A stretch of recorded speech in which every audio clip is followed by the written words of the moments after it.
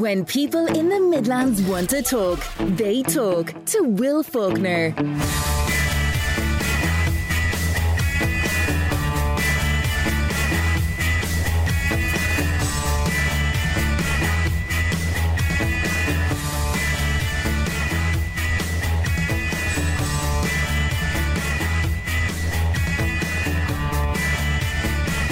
Well, good morning. How's your Thursday going so far?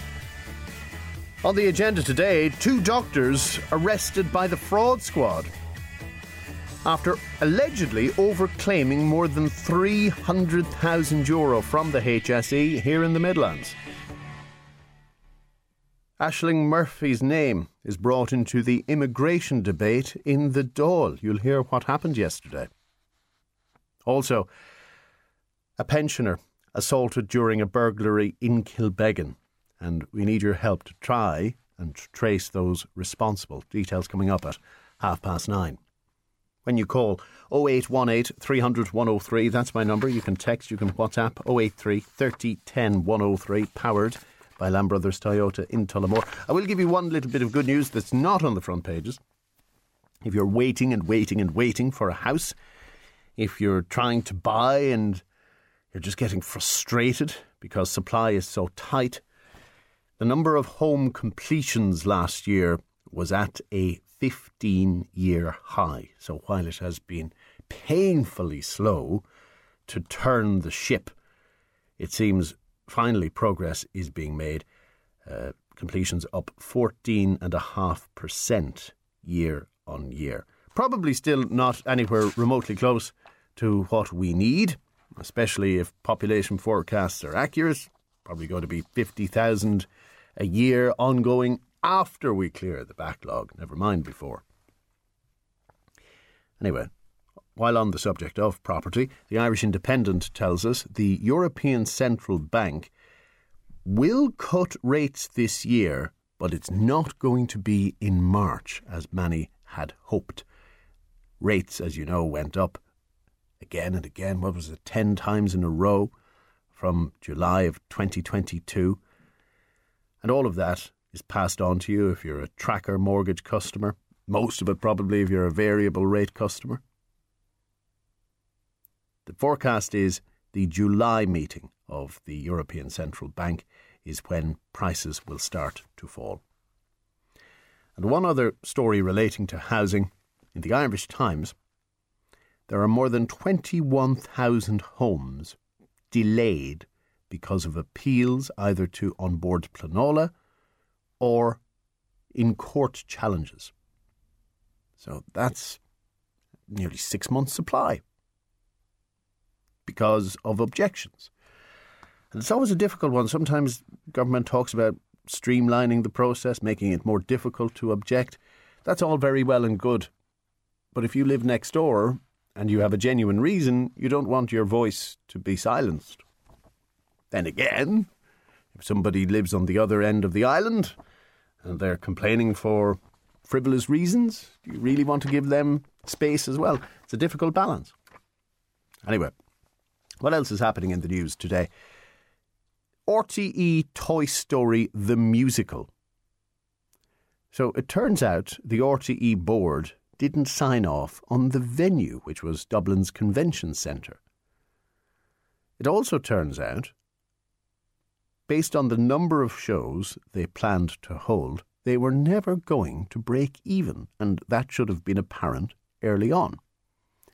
And in the end, the project went on to record losses of €2.2 million. And the case has been made here and elsewhere that, yes, sometimes you have to speculate to accumulate. There's risk in business, and you have to take a punt on a new project occasionally. But you do it with your eyes open. And if the evidence suggests you're going to lose money at the outset, you certainly go to your boss, you go to your board, you make sure they approve. Anyway, that's on the front of the Irish Times. The Irish Independent. GPs in fraud probe allegedly overclaimed €300,000 from HSE. It says the 2 doctors have been arrested, one in his 40s, the other in his 50s, who allegedly submitted claims for 2 separate treatment types at a Midlands surgery more than 60 times the average number for those treatments. So it seemed to be a hotspot for whatever this treatment was. Doesn't really give the detail in the Irish Independent. Hopefully we can find out more a little bit later on the programme. Also on the front of the paper, Brian Dobson, retiring after 37 fantastic years in RTE, he says. And what he is doing next, well, who knows? But he will be on your TV screen until April, after which he will bow out. Now, what else is on the front pages today? Irish Examiner. It's up to politicians to take action on drug use. So the Citizens' Assembly is moving in a direction that's probably going to recommend a decriminalised model where if you are in possession of a small amount of an illegal drug, that you should not have a criminal blemish on your record. And the chair of the Citizens' Assembly, Paul Reid, yes, the same Paul Reid who used to be CEO of the HSE, he wants politicians to have a bit of courage, and he says it will take courage to follow this through. One more story from the front of the Irish Sun. I'm keen. Roy is interested in the main gig with the FAI. And in a poll of its readers, the Irish Sun says he would be backed by Irish football supporters. Do you want to see Roy Keane take over as Republic of Ireland boss? And who else is in the hunt? And who else deserves the job? On text on WhatsApp 083 30 10 103.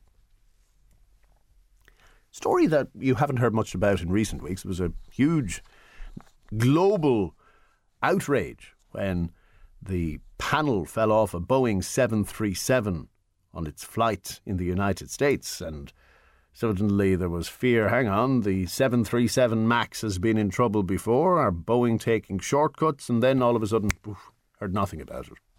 So the update is carried in the Irish Times today. The regulator in the United States has told Boeing not to stop building the 737 MAX, but not to increase the rate at which it's building. Boeing was hoping to make 38 of these planes every single month. Now they're being told to slow down their output a little bit.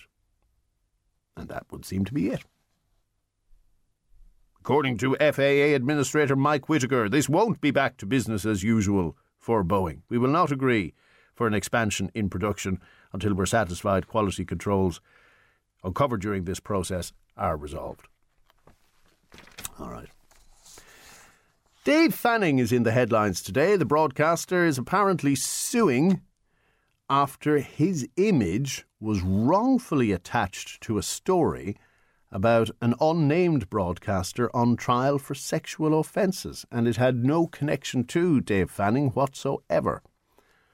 So it turns out artificial intelligence was aggregating news stories, and somehow the AI made a very serious boo-boo and plucked Dave Fanning's picture and put it alongside this story. So AI still has a lot to learn, and that's going to be a very expensive lesson. It's a horrible, horrible accusation to have levelled against somebody. If his picture is attached to a story of a sexual abuse, God love him, that is distressing. So he rightly took a legal case. That's in the Irish Times if you want to read more.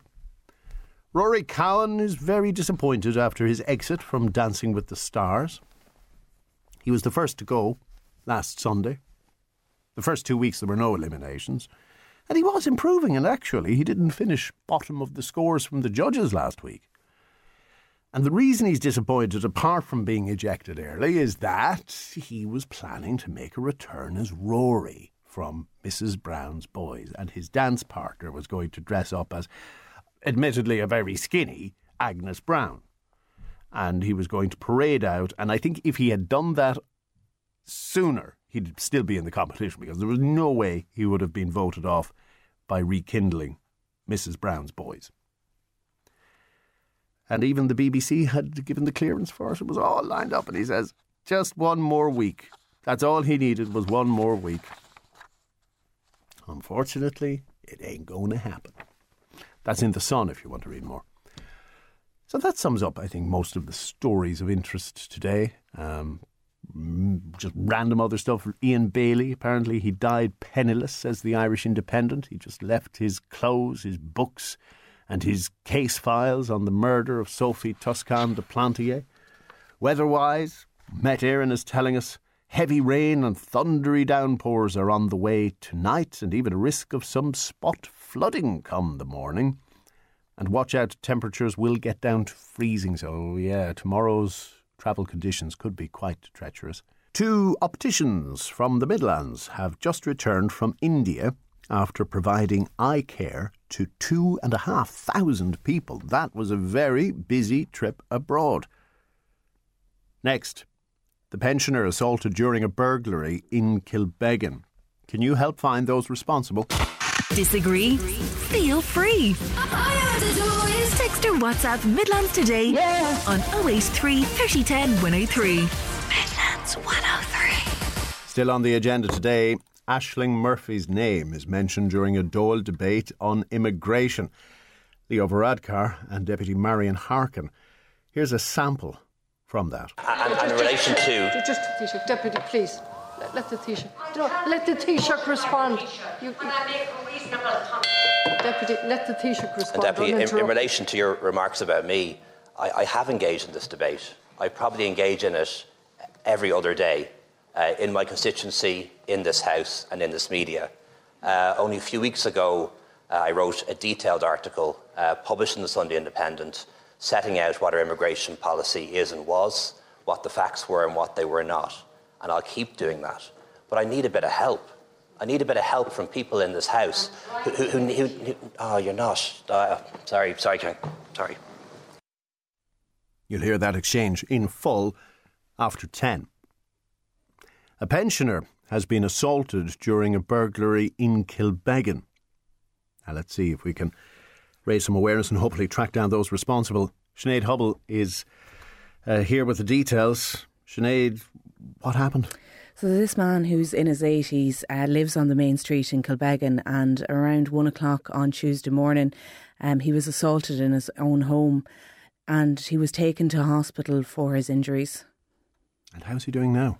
He was discharged from hospital, but obviously he's shaken from what happened. And the Garda investigation, how much do we know? So we know that a sum of cash was taken during this incident and that a technical examination of the scene has been carried out, and that they're appealing for witnesses to anybody who was in the area on the main street of Kilbeggan around 1 o'clock on Tuesday morning, or they're saying between midnight and 3 a.m, and anyone who noticed anything suspicious or anything unusual in the area to come forward and get in touch, and anyone who has dash cam or CCTV footage. Sinead, thank you very much. Liam McDaniel is a member of Westmeath County Council, represents the area. Liam, good morning. Good morning, Will, and good morning to your listeners. What's frightening, well, there are many frightening aspects to this, but it's not in a remote rural location. The main street is where this happened. What's been the reaction locally? Well, firstly, Will, look, I personally know the victim of this serious offence and assault, and I just like to wish him a full and speedy recovery. The local reaction is one of shock that a major crime like this took place, as you say, on the main street in Kilbeggan, and that an elderly citizen was targeted, assaulted and robbed. You know, we are shocked. It's one of shock. And I would agree and ask anyone with information, however small, it may be relevant, camera footage, dash cam footage, to contact the Gardaí. It's important that these criminals are apprehended, that they're charged and they're sentenced to prison. That's how I see it. And is this an isolated incident, or have there been other break-ins in the area of late? Not that I know of. I would say this was, no different than any other area. We would have our share of minor incidents and things like that are dealt with by the local Gardaí, but this would be a serious we wouldn't have serious assaults or serious robberies like this, or targeted. This was a targeted robbery, in my opinion. So, are you satisfied with the level of policing in the town? Again, we're not talking a rural area. You'd imagine there would be regular patrols. Well, look, Kilbeggan has a station, and I won't say there's full-time manning in the station.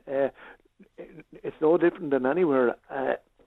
Look, the biggest problem with the Gardaí at the moment is probably lack of resources in terms of numbers. But there is a presence in Kilbeggan, and I will say that the local Gardaí who are there do a good job and communicate well with and are in good communication with the locals.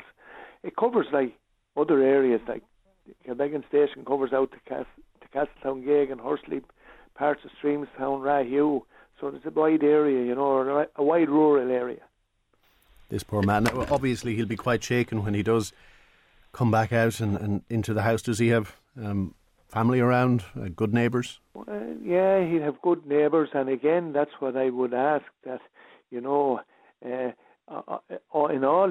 that people are alert and look out for, in particular, their elderly neighbours, and that people not be afraid to report anything suspicious, and if you see something suspicious, report it. It may have relevance to something, so I'd encourage people to report. And I suppose the other thing, in that we did have a text alert system up and running in the area, and it covered all them areas I've mentioned, and there was good numbers in it, and it was working very well. But I think COVID probably set that back a bit, so it probably needs the refresh button to be pressed on it and get it up and running again, that people will get back into that mode of being alert and watching out for suspicious things and reporting them.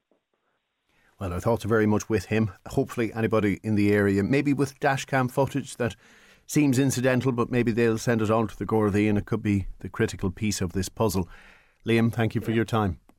Thank you, Will. Thanks for that. And just to reiterate, this happened Main Street, Kilbeggan, early hours of yesterday morning, and Gardaí are asking anybody who is in the Main Street area, anybody who may have dashcam footage between midnight and 3 a.m. to come forward. So even if you were driving in that area and you saw nothing, perhaps the camera picked something up. Midlands Today with Will Faulkner. Midlands 103. Hilda says Leo Varadkar might be better advised to write in the tabloids rather than the Independent. The far right doesn't read anything more challenging than The Sun and Friends. It's bite-sized fear-mongering they're seeking, she says. Will, the only backing Roy Keane would get is from United supporters. And look at how United are doing at the moment.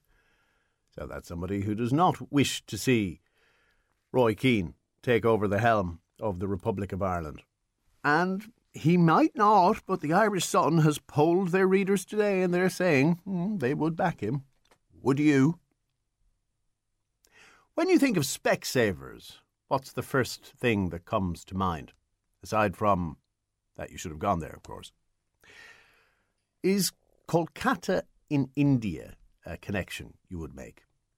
Well, two opticians from the Midlands travelled there with the Hope Hospital Eye Clinic to administer eye care to nearly 2,500 people. And for many, it was their first time to see an optician. After dispensing 1,900 glasses in 11 locations across the region, optometrist director Keith McCallion and ophthalmic director Kate Kelly eventually returned home. Keith caught up with Midlands 103's Rachel Timoney to explain how he got involved in such an adventure to begin with. Specsavers have been working with the Hope Foundation, and the Hope Foundation is a charity that works with street communities in Kolkata. They're an Irish charity as well. So Specsavers have been working with them since 2017, and in 2018 they were going over for a trip for a week to get a test, and they needed a I just put my name in, and so went in 2018, 2019, and then I went again last year in 2023. What inspired you to go in the first place, and what has kept you going back to Kolkata? The reason I went in the first place was it was just, a good thing to do. I knew it would be interesting. I knew it would be quite different to, our experience of testing eyes in a nice kind of quiet, private room, as opposed to, Kolkata and working with the people who live on the streets. So I knew it would be a really different experience. So that's why I was inspired to go in the first instance. And then I kept going back because it was a good experience. We did really, really good work, and we saw people, people getting their glasses there and then and being delighted. And yeah, that's what just kept me going back. It was a really good thing to do. It's a hard week's work. We'll be doing clinics during the day and then sometimes at night as well. So it wasn't an easy week. It wasn't a holiday, but it was just a really good thing to do. And us taking a week out of our time to do something that can make a difference between whether somebody can actually have a job and feed their family. It's an easy give for us that can make a big difference to them. And can you describe the kind of work that you did over there? What was the day-to-day like?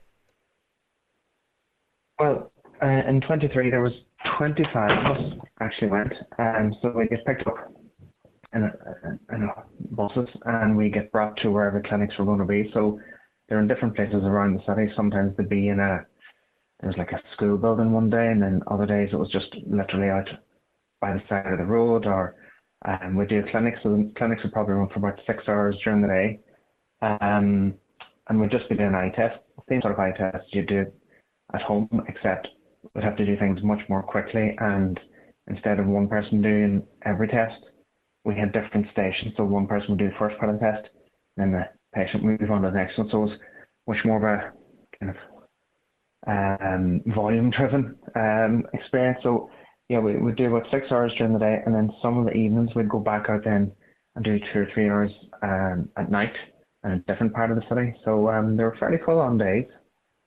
You're tired enough to end of it now, but yeah, it was really good to do that. And for a lot of the people, when we get tested their eyes, if they needed glasses, they were fairly straightforward. We actually had a massive supply of fairly straightforward glasses there, so they got the glasses right away. And then for people whose prescription was a little bit more complex, we were able to order up their glasses, and then they'd be given the glasses then 2 weeks later.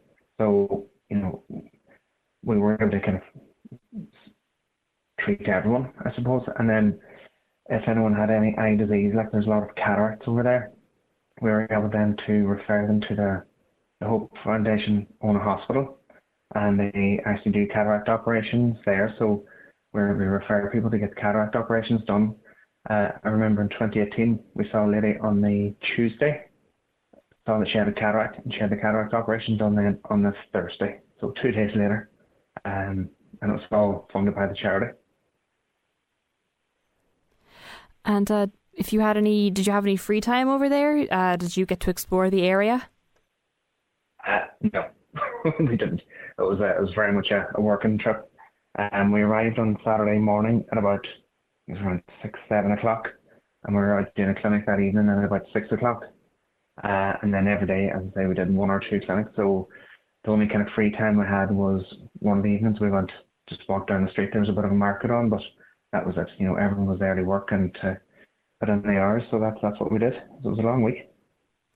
But what did you think of the area just from working there? What was the atmosphere like? Kolkata, it's such a busy place. It's busy, loud. There's horns beeping. The traffic's crazy, and people everywhere, and such a buzz around it. So it is a great city. There's a lot of life around it.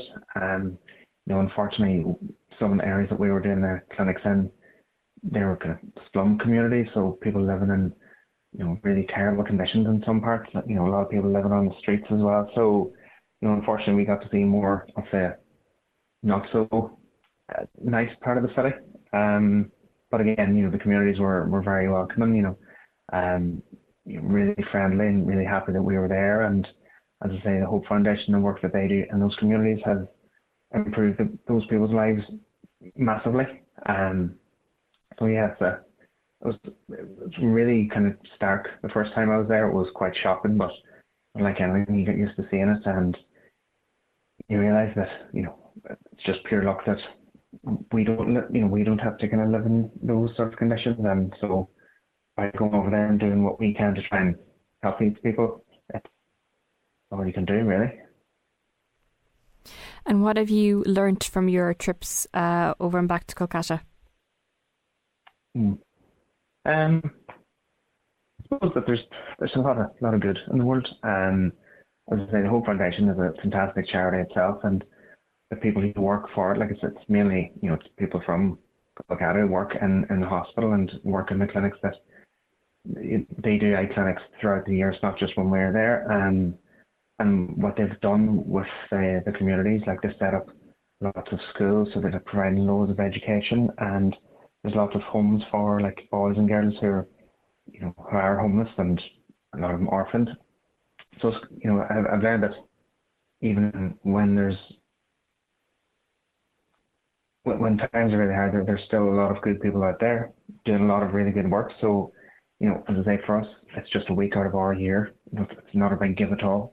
That's the people who are doing it day in, day out as their job. That's where the real goodness is. So, I think that's the biggest thing I've learned from that. And I've also learned that, when we go over there, we set up these clinics in these rooms that usually aren't the right size and not the right shape, and they don't have the facilities we need. So, we'd have to very much think on our feet and set up a testing station and get going, and then if it didn't work, 10 to 20 minutes on it, we'd have to kind of rejig it. And, we didn't have the luxury of planning and time and all the stuff we have here that we take for granted. Whereas over there, you just had to make do with what you did, make do with what you had, and just get on with it. And it teaches you to be a bit less, I suppose, panicky about things and be grateful for what you do have. And is it just Kolkata that you have been to, or would you be interested in going to other regions of the world to do this work? Well, as I said, it was because of the connection with the Hope Foundation. One of our directors in Specsaver was Lisa Walsh. She's the director in Lithia Valley. She made the connection with the Hope Foundation, and Kolkata is the only place that they work in. So, so for the foreseeable, we wouldn't be doing it anywhere else. It's just because when we went over, they facilitated us bringing us to the clinics, bring us to the areas that they work with. It could be done in other places, no bother, I'm sure. But that's for the foreseeable. That's the only area that we'll be doing it in. And my final question: what would you say to anybody else, either planning on doing exactly what you were doing or doing something similar, going off to Kolkata or to another region to try and help? What kind of tips would you have for anyone planning on doing something like that? I'd say it's a great thing to do. It is it's a nice thing for yourself, so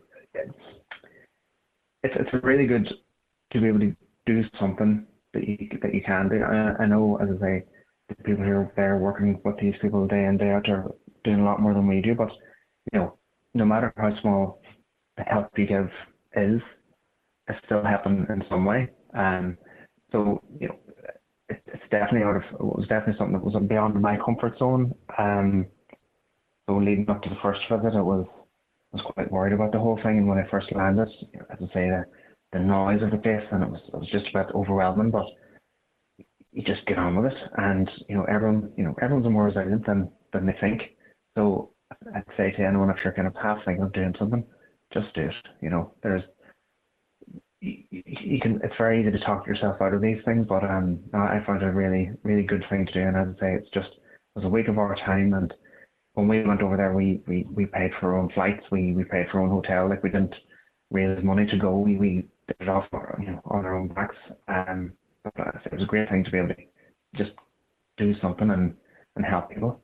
And fair play. That's Keith McCallion, who, along with Kate Kelly, ventured to Kolkata in India. Speaking there with Midlands 103's Rachel Timoney. Spotted a story that might interest you.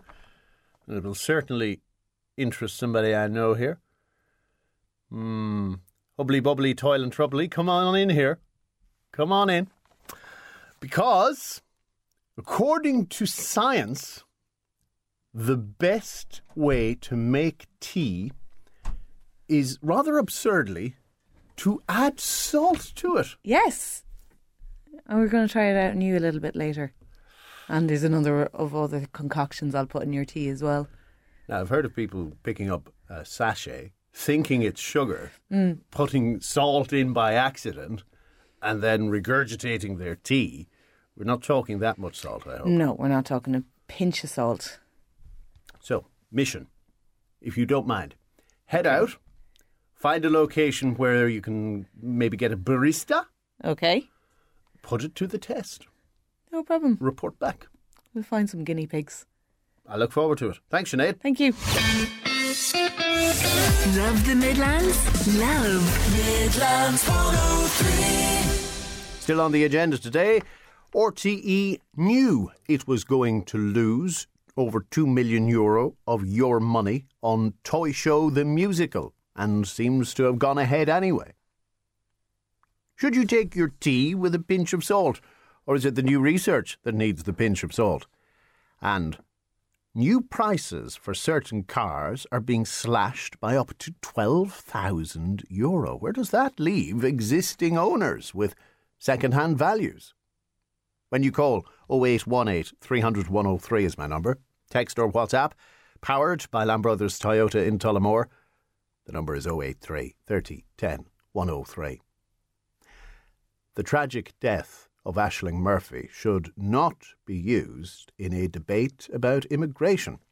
That's the message from the Taoiseach after Independent TD Marion Harkin called for a debate on women's safety in light of large numbers of men coming into the country. Slovakian Josef Puška was convicted of the 23-year-old school teacher's murder by a unanimous jury verdict last November. Deputy Harkin believes it's time to have the tough conversation. And here's what she said in the Dáil. Today I just want to raise one issue with you. The national conversation, and it's a difficult one, but it's the national conversation around single men who are seeking asylum and the specific situation whereby some communities have said they will welcome and integrate families but not groups of single men. Now, the knee-jerk reaction is, this is unacceptable, it's racist, these are far-right tropes. But I'm asking for a little bit of reflection and to cast your mind back just 2 years ago, when thousands of visceral statements from so many Irish women followed the horrific murder of Aisling Murphy. And I still remember some of the comments from Minister Anne Rabbitte, who said, in this House, she said, not all men, but all women grow up knowing they are not safe. Not all men, but all women know the feeling that creeps up your back when you hear steps behind you and you have to check. And she told us, by simply existing, women's lives are at risk from men they know and men they do not know. So, Taoiseach, we believed women 2 years ago when they made these statements about Irishmen. So I'm asking you, why do we not at least entertain those statements from women now when they say that the idea of 30, 40, 50, whatever, single asylum seekers arriving in their town or village, living 3 or 4 to a room, no family connections, nothing to do most of the time, why do we not take on those concerns as genuine? Now, let me be crystal clear. There is no evidence, zero evidence, none, that they pose any greater threat than 80 Irishmen. But many women have said to me, and I believe them, that they would say the same thing about 80 Irishmen in the same circumstances. Taoiseach, I'm not saying there's no racism involved here. We all need to question ourselves, but this heightened concern is real. So I'm just asking you, to listen, to engage and to believe. I'm asking you to have the debate, warts and all. And I'm asking you to manage this in a reasonable and rational way so that we can honour our commitments and bring communities with us. I have to be honest with you, I am quite disappointed in the question you asked. And I can see the faces of many people around this House who I think agree with me. I think The killing and the death of Aisling Murphy was one of those events that really touched the nation. I remember it so well, and I remember the outpouring of grief for that young woman who was killed in the way she was. And I remember the anniversary only a few weeks ago. And I really think to connect that to a debate about international protection and migration is really wrong. Really wrong. The evil person who killed poor Aisling Murphy was an EU citizen, had been in the country for the best part of 10 years, working and paying taxes. That's how he acquired his rights to social welfare and other things. And sadly, he turned on that girl for whatever reason he did and killed her. But to connect that to international protection and refugees coming to this country, whether they're genuine or not, it's really wrong, Deputy. Like, really, Deputy, don't bring our country down into that spiral. Please don't. Taoiseach, you're disappointed. I'm disappointed that you didn't engage. I'm disappointed that you didn't respond to the real concerns that I hear from people. And this is dividing people.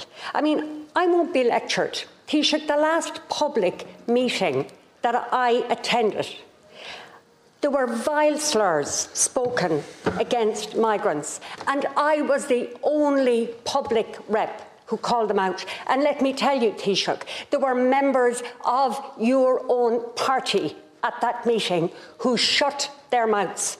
But I didn't, because I won't listen to it. But equally, when members of my community express what they feel are genuine concerns, I won't close my ears.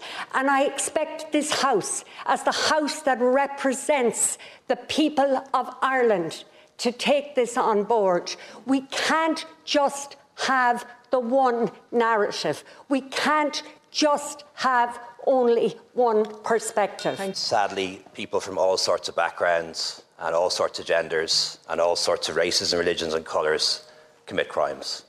But to conflate crime and violence against women in particular with migration, I think, is profoundly wrong and profoundly dangerous. Yes, you did, Deputy. Yes, you did, Deputy. Yes, you did, Deputy. And in relation to... Just, Taoiseach, Deputy, please. Let the Taoiseach... let the Taoiseach respond. Deputy, let the Taoiseach respond. And Deputy, in relation to your remarks about me, I have engaged in this debate. I probably engage in it every other day in my constituency, in this House and in this media.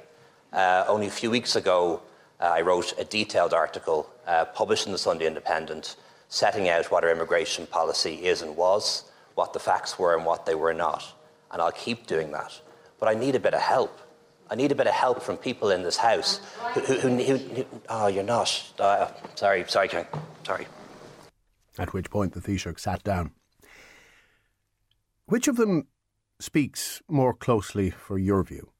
And does either, in fact, hit the point as far as you're concerned?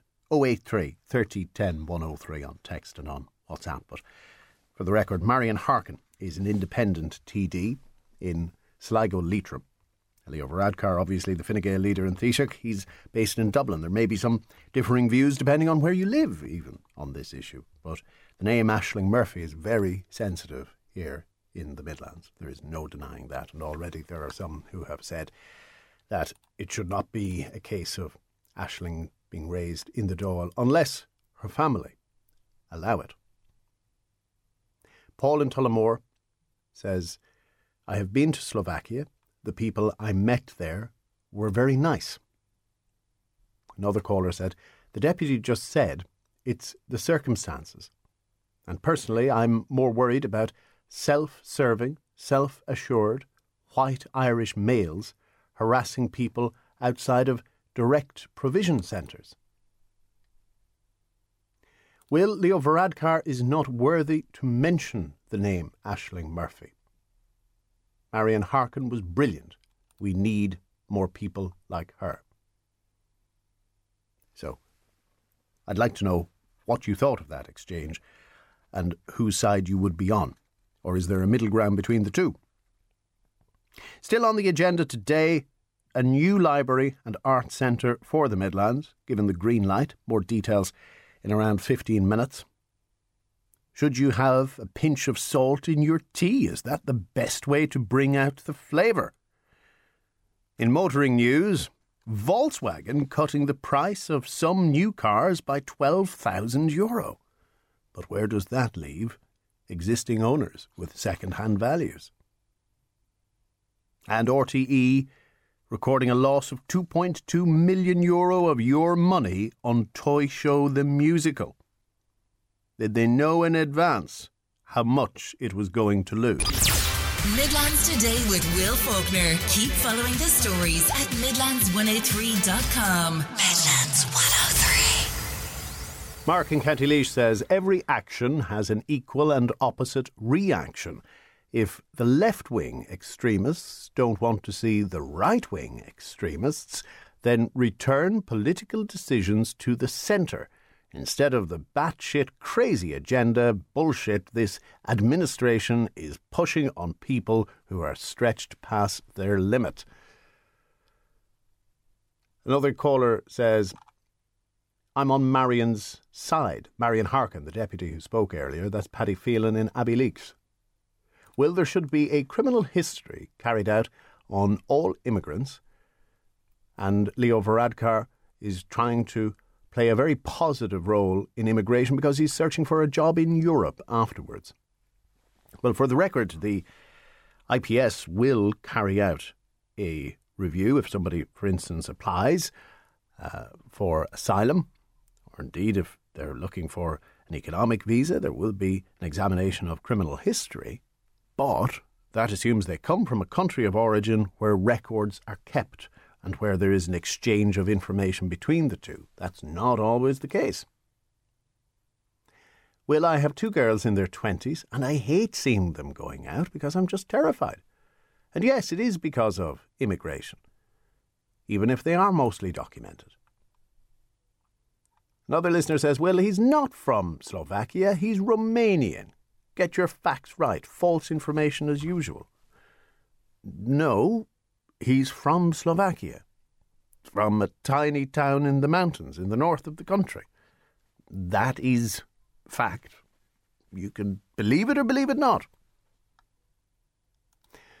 That's a reference to Josef Pushka, by the way. Will, unfortunately, says Mike, Leo is right. If the guy came here legally almost a decade ago, then he'd hardly raise any flags, would he? You can't equate a case like that with the anti-immigration agenda. Another caller says, I agree with Marion Harkin, 100%. The Taoiseach is allowing too many people from overseas into the country, and Marion is speaking for all the girls, ladies and women in this country. Fair play to her. It is a difficult and a serious issue for women in Ireland. Mar says, good morning, I'm trying to put myself into Aisling family's shoes, and I think if she was my daughter, I would allow her name to be used to keep young single men out of the country. I don't know any woman who wants that amount of men placed beside them, be they Irish or foreign. Again, it's a complicated issue. If you're fleeing from some of the absolutely brutal regimes in parts of Africa, then it is usually the youngest and the fittest who get to Europe first, put down the roots, and their family follow. And the youngest and the fittest tend to be the men. That's not always the situation. And of course there's abuse in the system. But there is a reason why young men tend to be in the asylum system.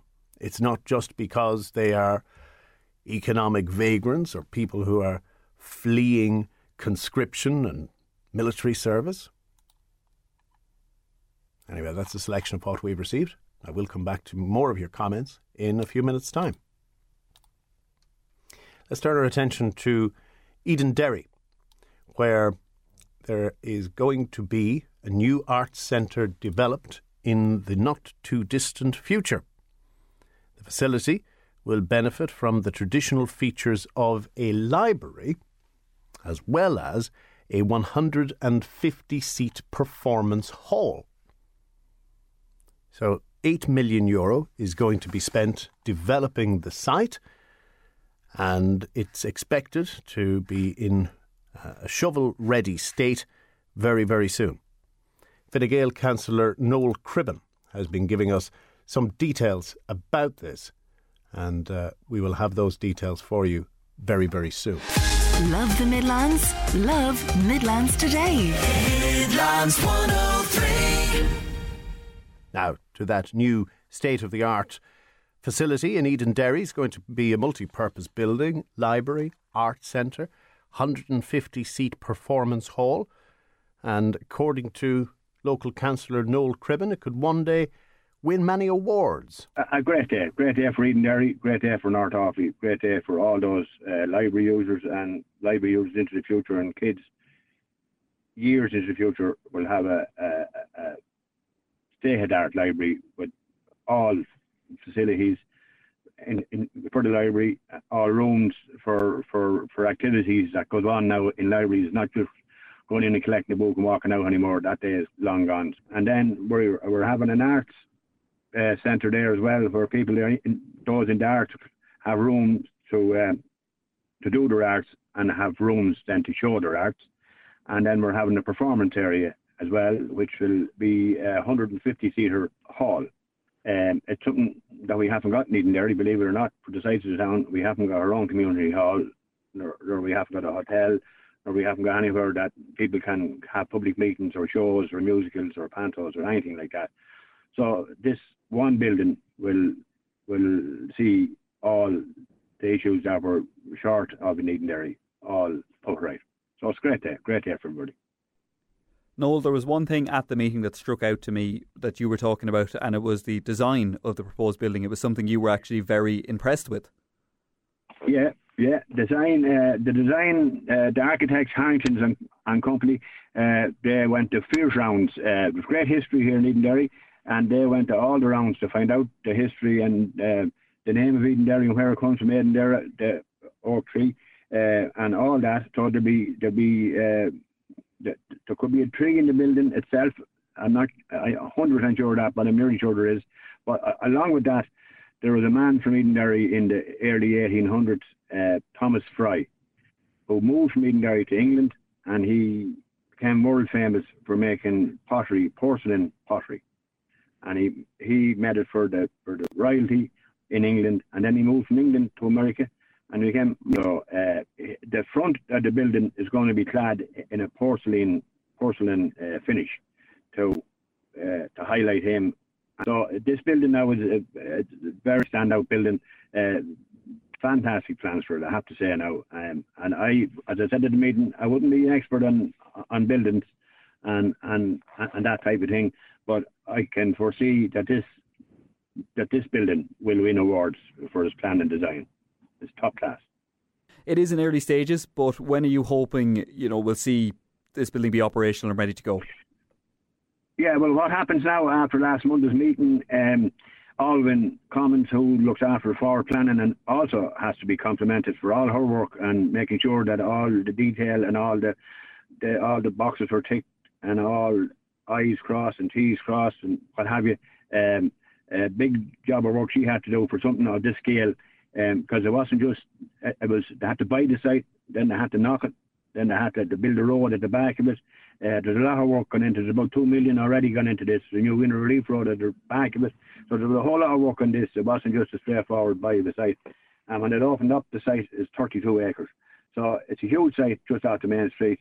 But to answer your question, now we're into the next round of funding for the RRDS, which is for and for our project, which came in under a dereliction project. Minister Humphreys will be announcing in the next 6 to 8 weeks so many towns around the country that have projects that have what they call shovel ready, and ours is now shovel ready and ready to go. So there'll be an announcement hopefully in the next 6 to 8 weeks, as I say, for in around 8 million for the build of this new building on the main street in Eden Derry, and it'll be the makers of Eden Derry. And as I say, it's a huge build in the main street, 32 42 acres behind it. There's other big projects lined up for that as well. So look, it's a great day for Eden Derry. Great day. That's Noel Cribben, a local member of Offaly County Council, representing the Eden Derry area. Complaints at midlands103.com. A caller asks, how do you make a complaint because some of the messages you read out earlier should not have been on the airwaves? And equally, you can go to the Media Commission, Comisiún na Mán, and complain to them directly if you wish. I'm trying to give you a sample of what we're hearing today. But then on the other side, there's a person who says that you don't want to hear the other side of the argument. And if that's true, and I think they're referring to the perhaps more conservative side of the argument when it comes to immigration, why else did we give a platform to Carl Nolan a few weeks ago? Why else did we just hear a few minutes ago Deputy Marion Harkin challenging the Taoiseach? Well, Leo Varadkar is disappointed and in need of help. Don't make me laugh. He takes a venomous view towards people who question him. He probably knows his time is coming to an end, and that's why he's spending time in Davos. The sooner he is voted out, the better, says Mark. Nolene in Laois says, would we stand for men with a criminal record, regardless of nationality, being placed in accommodation at the cost of the taxpayer in any town or village? A massive number of asylum seekers and immigrants are not fleeing persecution. They're looking for a better financial option. Look at what's happening in the Netherlands, Italy, Sweden, Germany. Floods and floods of people immigrating. Just to point out, we don't know how many people may have had a criminal record, but certainly that is one of the criteria, if it's discovered, why they wouldn't be allowed into Ireland. Well, as a transgender person, I have found Irish people are ignorant towards those who are different. The truth is we are all the same, so why can't we all just live and let live? There is enough hate in the world without adding to it. Many people are sending their messages saying, name withheld. That, I think, tells you something about the sensitivity of this. Well, I totally agree with Manny on the issue of immigration. I have a particular fear of men coming to the country and congregating in large groups. Would you have the same fear if it was a group of Irish people, Irish men, hanging around a street corner, congregating? I think you would. Anyway, that's a selection of what we've received. I will come back to your comments a little bit later. First of all, though, let's see what's happening in your area on today's Community Diary. It's time for the latest Community Diary with Tommy Solicitors Athlone, one of the longest established and most respected firms of solicitors in the Midlands.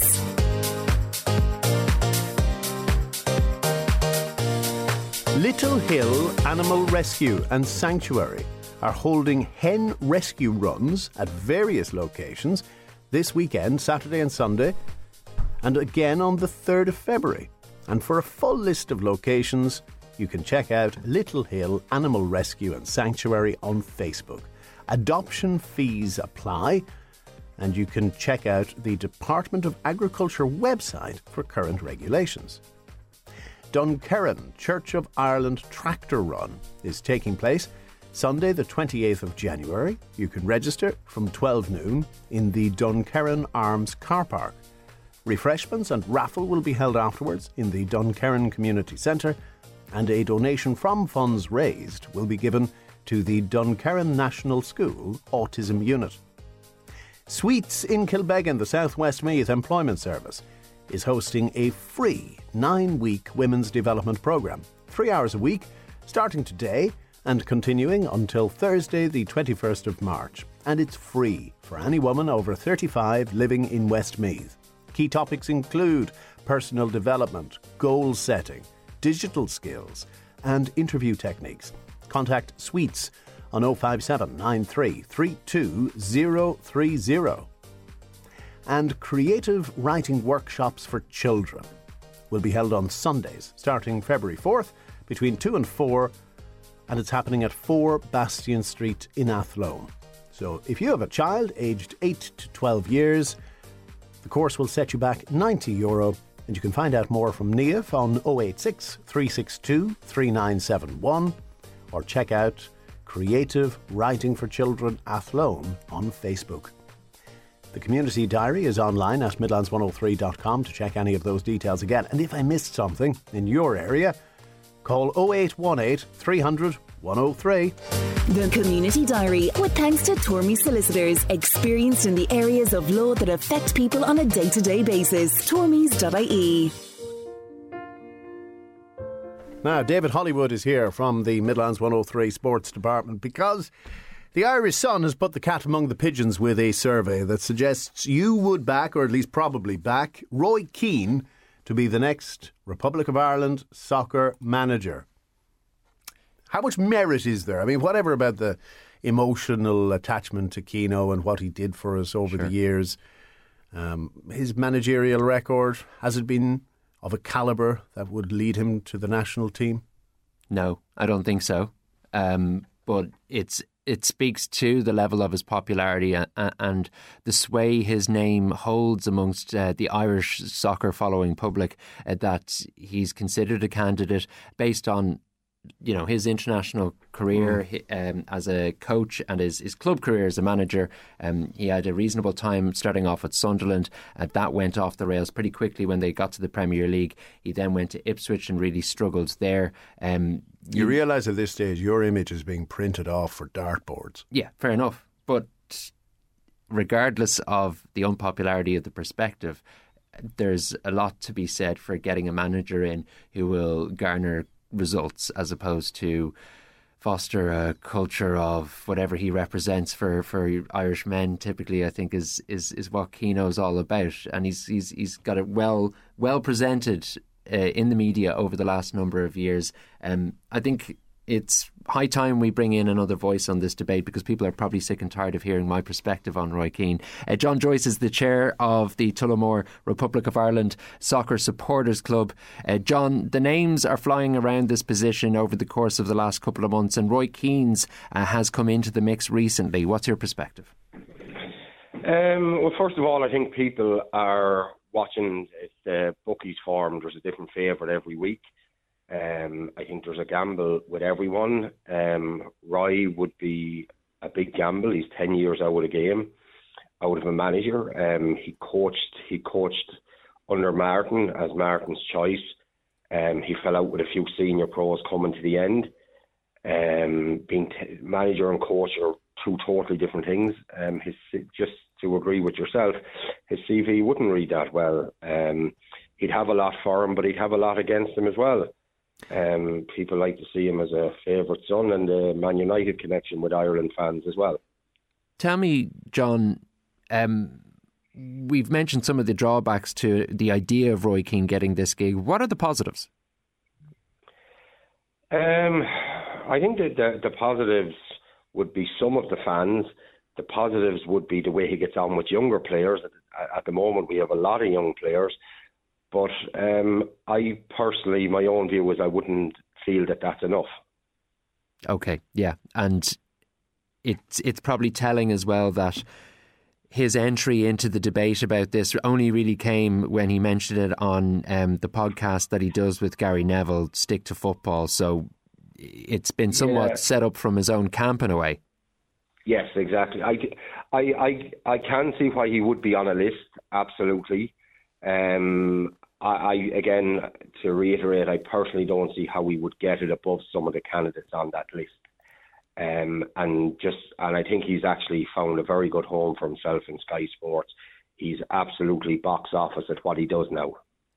Yeah, he's probably a market leader when it comes to punditry at this point. Let's move away from Roy Keane for a moment then and consider the other names that you alluded to that will be considered. And obviously, just off the back of Ghana's elimination from the Africa Cup of Nations and Chris Hughton getting fired in that position, that's hardly the lead in to the selection process he would have wanted. What about other names? Where would you like to see this job go to? Look, there's that many names in there. It's really hard to know. There's a bit of a gamble. There's a bit of a gamble with each person. I would have liked Chris Hughton, but I think his stock has gone down now. He's kind of blotched his record now. Lee Carsley absolutely is an ex-Irish player and a player that gave it all. Again, there's a bit of a gamble with Lee as well. I don't think there's any 100% safe pair of hands, but if we were to take a gamble on someone, I'd like us to take a punt on Lee Carsley. In terms of Lee Carsley, he's the manager of the English under-21 squad, and that's probably the best collection of young players in international football, considering the system that they've developed and the players that they're producing. Do you think he's Hang on. Okay. Very deep pool to draw from in the UK. Yes. So how much of that is down to Lee Carsley? How much of it is down to where he is? No, actually, you're right, Will. Essentially, none of it's down to Lee Carsley in terms of the players he has at his disposal, but what's down to him is whether or not he walks away from that. What I was going to ask John then is, John, do you think, considering Ireland's got a young batch of players, yes, playing at a totally different level individually to those that are playing for England, do you think he would look away from the under-21 gig with England and potentially the big job in the future to come over and manage Ireland? I don't think anybody can tell that. It depends really what's in his head. And just like Will alluded to, the level of player he done well. He done brilliant with England, but you have to look at what he had at his disposal. £100 million players playing for the under-21s that are top players in Champions League clubs. A lot, not them all, but a lot of them. We don't have that. We got to know what's in his head. Does he feel a connection to come back to Ireland, manage Ireland? Does he want a senior job? Maybe the FAI have spoken to him. I know there's a lot of traction online in supporters groups this morning that he's going to be announced in the coming days. And I think sports journal Keith Jones announced it this morning. But again, I think that's jumping ahead of it because the FAI board would have to rubber stamp that first, and there's been no noise that there's been any meetings. They have their normal end of month meeting coming up. But again, going back to what you said, Lee would be a gamble. Like I said, his CV wouldn't have been brilliant before England, and the level of player he's had. I think he's someone that half the public would be for, and instead of saying like Roy Keane or Big Sam, the other half would be against. In Lee's case, you'd say maybe half the public are for him, and the other half wouldn't be against him. Yeah, that's an interesting perspective, actually. Whereas Roy is more polarising. Yeah, exactly. Big Sam would be the same. He'd have his followers, but he'd have his haters. I don't think there'll be many haters for Lee Carsley.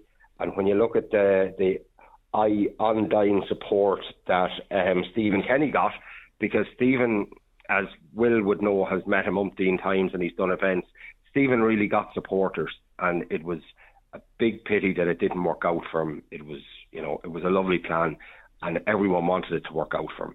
And I think Lee wouldn't be far beyond getting that support. Yeah, it's an interesting point you make, John, about there's probably a bit of continuity there if you bring in someone who's got a proven track record with young players that can maybe continue the work of Stephen Kenny, who obviously, while he floundered in terms of results, his legacy could be much better than what we understand it to be now. But I suppose we're all just left waiting on tenterhooks for this announcement, be it Roy Keane, Lee Carsley or anyone in between, Chris Hughton, Neil Lennon, are all names still circulating. We will keep an eye on what does get announced. John Joyce, Chairman of the Tullamore Republic of Ireland Soccer Supporters Club, thanks for talking to us. Thank you very much. Good luck, lads. Take care. I just try and imagine somebody slacking if Roy Keane was in charge. You wouldn't get away with it. The discipline, and also probably when it comes to passion, there are very few people who would outrank Roy Keane when it comes to passion for Irish football, and he could infuse that, he would instill it, he would inspire it. Would he? He hasn't proved capable of instilling or inspiring those around him in those positions in his managerial career yet. But this is Ireland. He hasn't. Sunderland is an abstract for him. Sure, but the last time he was a coach and an assistant manager under Martin O'Neill in Ireland, he fell out massively with the players. He threatened physically John Walters, Harry Arter. There was an absolute revolt against his personality, and that wasn't generations ago. That was the manager previous to Stephen Kenny, essentially. So he's been in a modern day regime, and he's proven incapable of relating to players on a constructive basis, in a constructive way. And speaking as someone who observed him as a player, I swear, Will, I thought he would be the best manager out of any of those. You look at the Republic of Ireland squad of the late 90s, early 2000s. Damien Duff is getting plaudits for his work with Shelbourne. Robbie Keane won his first piece of silverware as Maccabi Tel Aviv's manager. Lee Carsley, we just talked about. All these guys played with Roy Keane, and it was Roy Keane we all expected to do the job better than anyone else, and he's become the pundit he promised he'd never be. Would I like to see him get another manager's role? Absolutely, it would be interesting. Just don't let it be the Ireland job. Certainly not now. One person sums it up with one single name: Alpha Inge Haaland. Proof that Roy Keane doesn't belong anywhere in football management. Well, that was 20-something years ago. Yeah, people can change. I'll give them that. Yeah. Do you know something? On an aside, my 8-year-old plays soccer in school, and they have a name for that particular tackle. They call it a Brexit. Oh my God. Yeah. I'm trying to tell him, you do not do that. Don't do a Brexit, no. Yeah, no, I was wondering, what's a Brexit? And he demonstrated it. It was a Roy Keane versus Alpha Inge Haaland. If you've never seen that clip, by the way, take a look at it on YouTube. That is an effective moniker for a violent tackle. It is. Thanks, David. Thanks, Will. Midlands Today with Will Faulkner. Find out what you missed earlier at midlands103.com. Still on the agenda today, if you have an electric car, how well did it perform in last week's cold weather? All Revved Up with Barry Marin Motors from 11:30. Sinead Hubble is back. Hubbly bubbly, toil and troubly. With a belly full of tea. Yes. The research that claims a pinch of salt brings out the flavour in a cuppa. How did you get on? We experimented with several different people this morning to find out whether they'll actually enjoy salt in their tea. OK, where did you go? To Apple Green here in the Access Business Park. He didn't give me long, so I had to go somewhere close by. So down to Viola and Janet and all the crew. Let's have a listen. Now then, who's for tea? No way. Pinch of salt in tea. Like, why not put chalk in with it as well? Are you serious? Hello, how do you do, 103?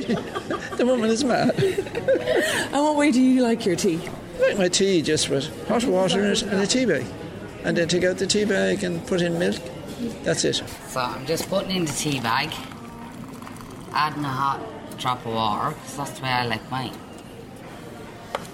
And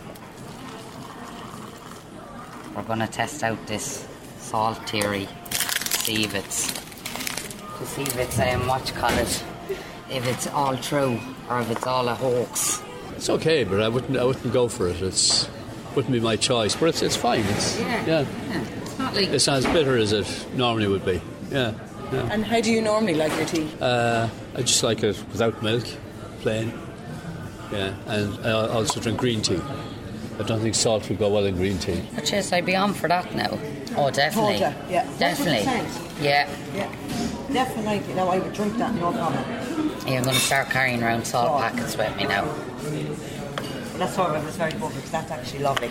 Actually lovely. I can't get over it. Salt in the tea. So different. Must be relaxed, isn't it? Yeah. Yes. I like that. Not my cup of tea. Sorry. Tastes weird. Can you describe what it tastes like? Like a bit of sea in the tea. Your face said it all as you took a sip of that tea. And how would you normally like your tea? Normally I would drink tea with a slice of lemon. No milk at all, with a dash of honey. That's my type of tea. So no salt in it? No. Go on, go on, go on. Go on. Go on. Go on, go on, go on, go on, go on, go on, go on. My name is Janet Kelly and I work in Lavazza in Apple Green Access Business Park. My perfect cup of tea is tea bag in first, hot water, leave the tea bag in for a few minutes and then add my milk. Give it a good squeeze and that's it. I don't take sugar, so that's my perfect cup of tea. And Barry's or Lions? Oh, it'd have to be limes. Yeah. Actually, no, I have to say Lidl tea bags are good as well. Definitely. The gold blend ones in Lidl are fabulous as well to make a good cup of tea. What kind of unusual requests have you gotten when it comes to tea? Some people like to add in, like we have like lemon, we've lemon syrup, so they like to add in the lemon into their hot tea. We have a couple of staff members that drink it, that are Polish, that love it. Seemingly in their country it's a thing that they drink tea with the lemon, and also a bit of hot whiskey. We don't supply that down here, unfortunately. And we also do peach as well, but not really strange. No, we haven't had any real strange requests for tea. Like, it'd be mostly the lemon or the peach to add into it.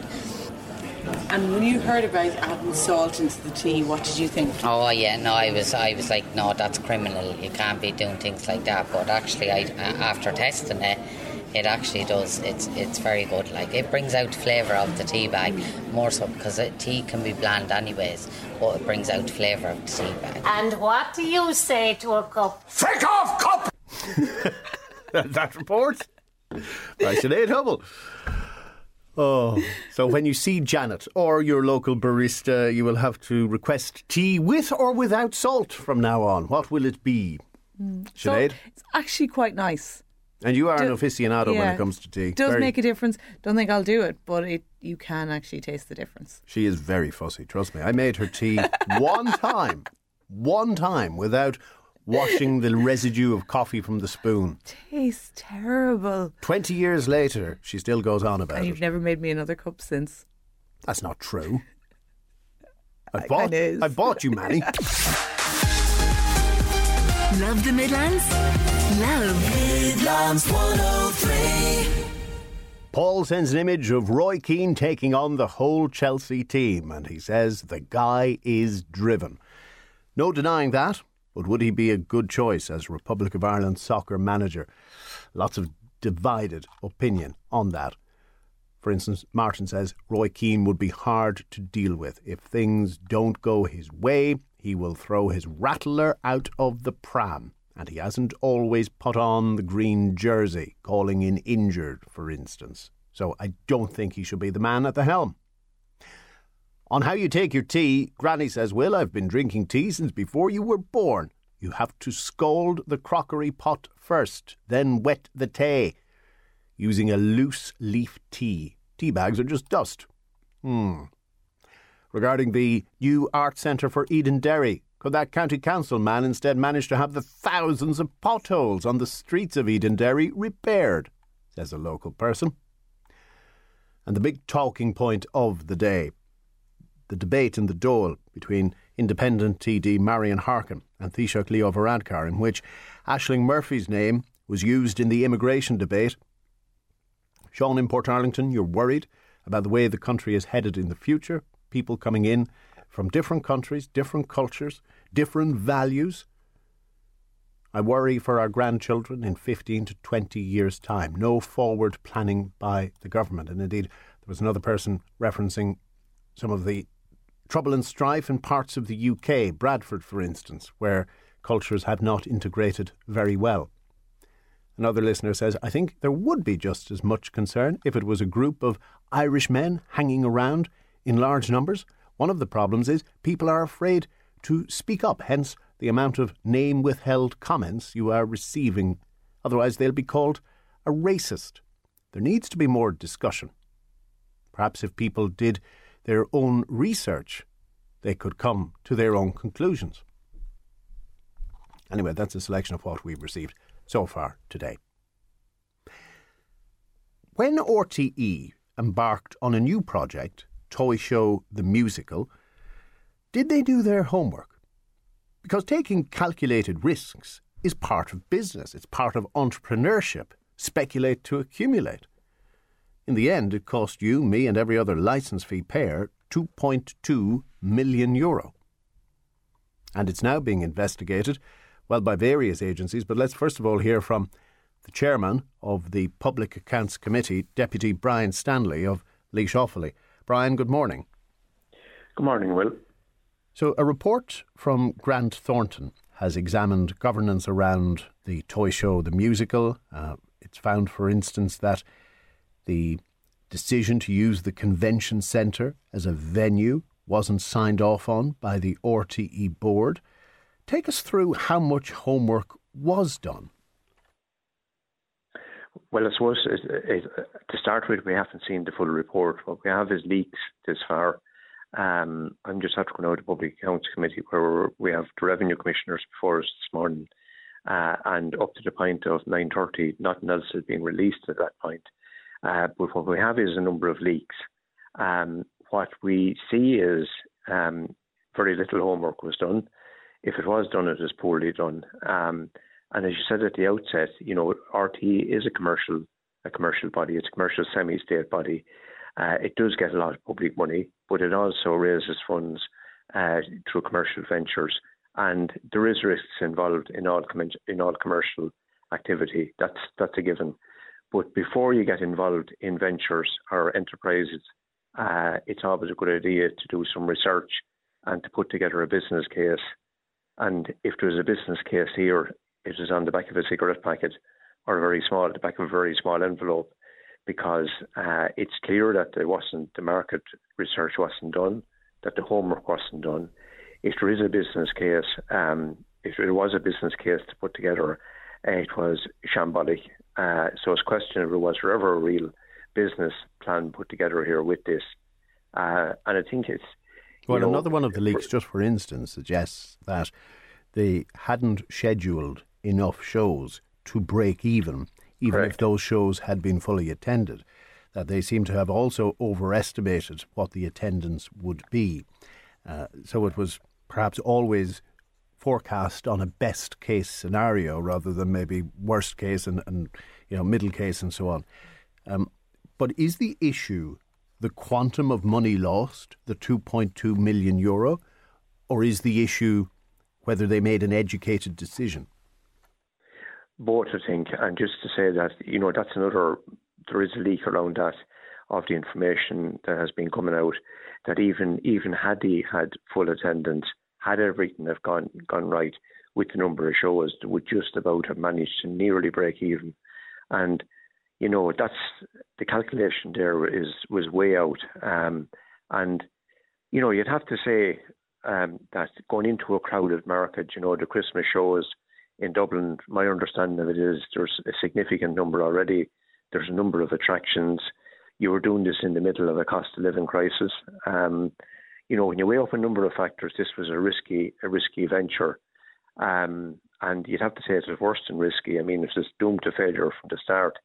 And, looking at RTE, that, it's a large corporate structure with, 1,800 employees. It's there for decades. It's a commercial semi-state. At this point, there should be a lot of commercial expertise there, like there is in other semi-state companies. Sometimes that's get a lot of criticism, and I think that what we have to try and reason out is that, or expect, is that RT should have that there. And this would look like worse than amateurish, what happened here. It just looks like a complete dereliction in terms of any proper reporting, any proper rules of governance, any proper rules of accountability to the board. And it just seems to be a couple of people in RTE maybe thought this was a good idea and ran ahead with it, thinking, well, sure, it's in the convention centre and sure, it's in RTE, sure, it can't fail. And unfortunately, it did. The sum of money, I mean, we deal with bigger sums of money, but 2.2 million is significant in itself. But the more significant matter is that, this again underlines the fact that it was the governance structures in RTE, those issues of accountability, those issues of reporting, those issues of sharing information with the board, etc. That was completely absent in a lot of cases in RTE. And what it shows is that, this has to be, this can't be cosmetic changes. Like, this has to be serious and major overhauls at RTE. And I would expect nothing less. And I think less won't cut the mustard here. That has to happen. Now, it's probably a bit early to say, pending the release of the full report, But if the board was short-circuited and the decision was made by the executive without due consultation to the directors, is it a case that the board should consider their position?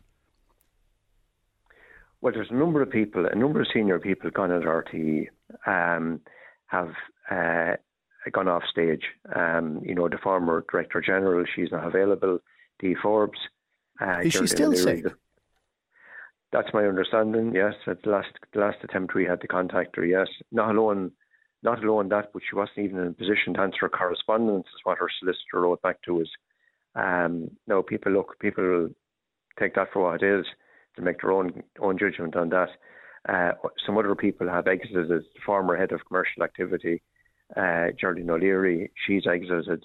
Rory Coveney, he's gone. He was head of strategy. I would have thought some of the names I mentioned would have been probably had some involvement in this, or would have been central to this. So I suppose you can't blame people who've come in new, who are there now, for what happened then. No, not the executive, but the board. Many of them have presided throughout both the new regime and the old regime.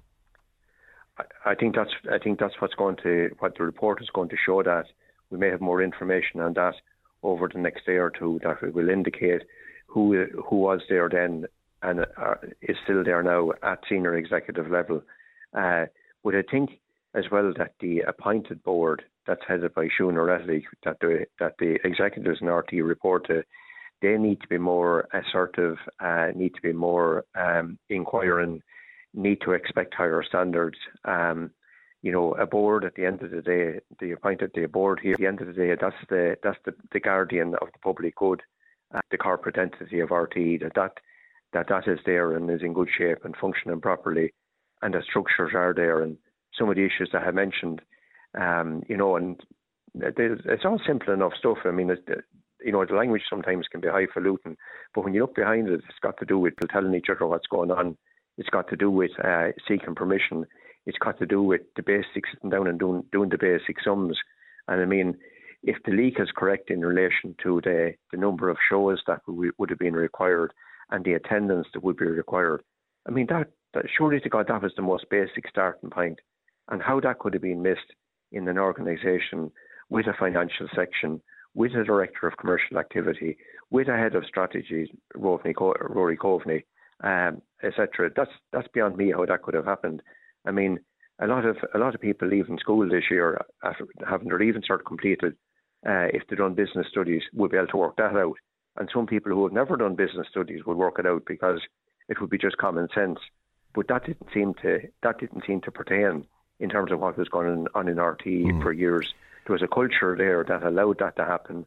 There was bad practices set in, and I think I mentioned this to you before in some of the other discussions we had around this, Will, that on the couple of occasions that the senior executives were before the board, going back in 2001 and 2002, you could sense, my sense of it was that this wasn't a healthy outfit.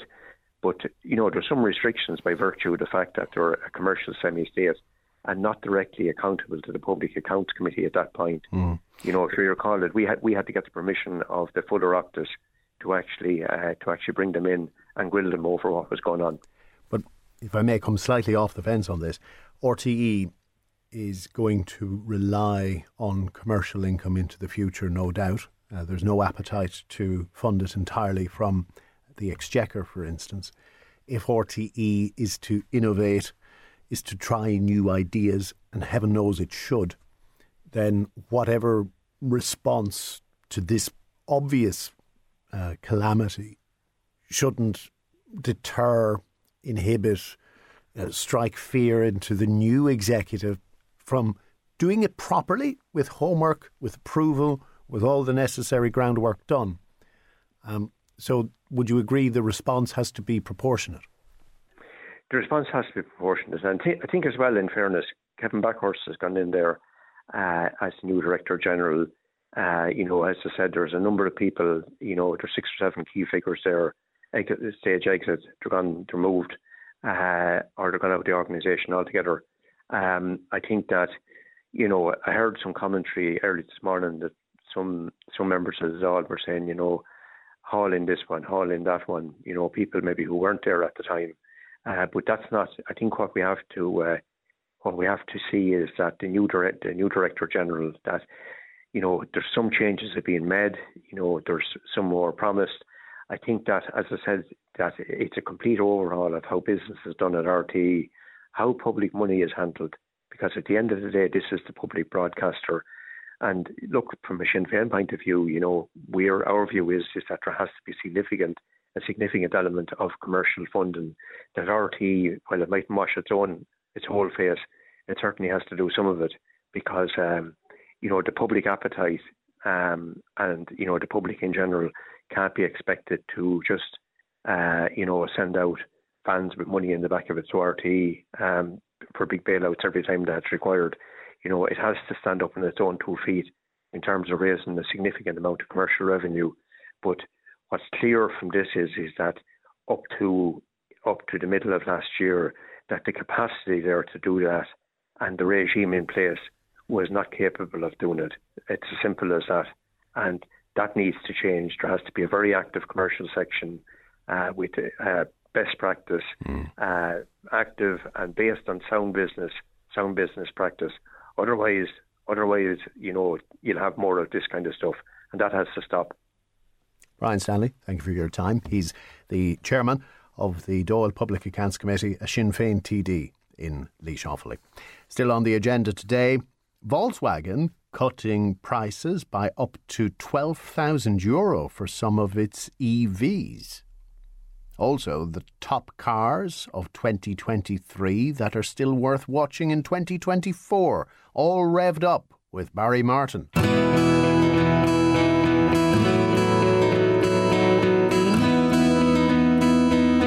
Hours to Protect, brought to you by Midlands 103, the IBI, and funded by Commission Naman with a television licence fee. Check out hourstoprotect.ie for more information. Solar energy is the focus of today's Hours to Protect.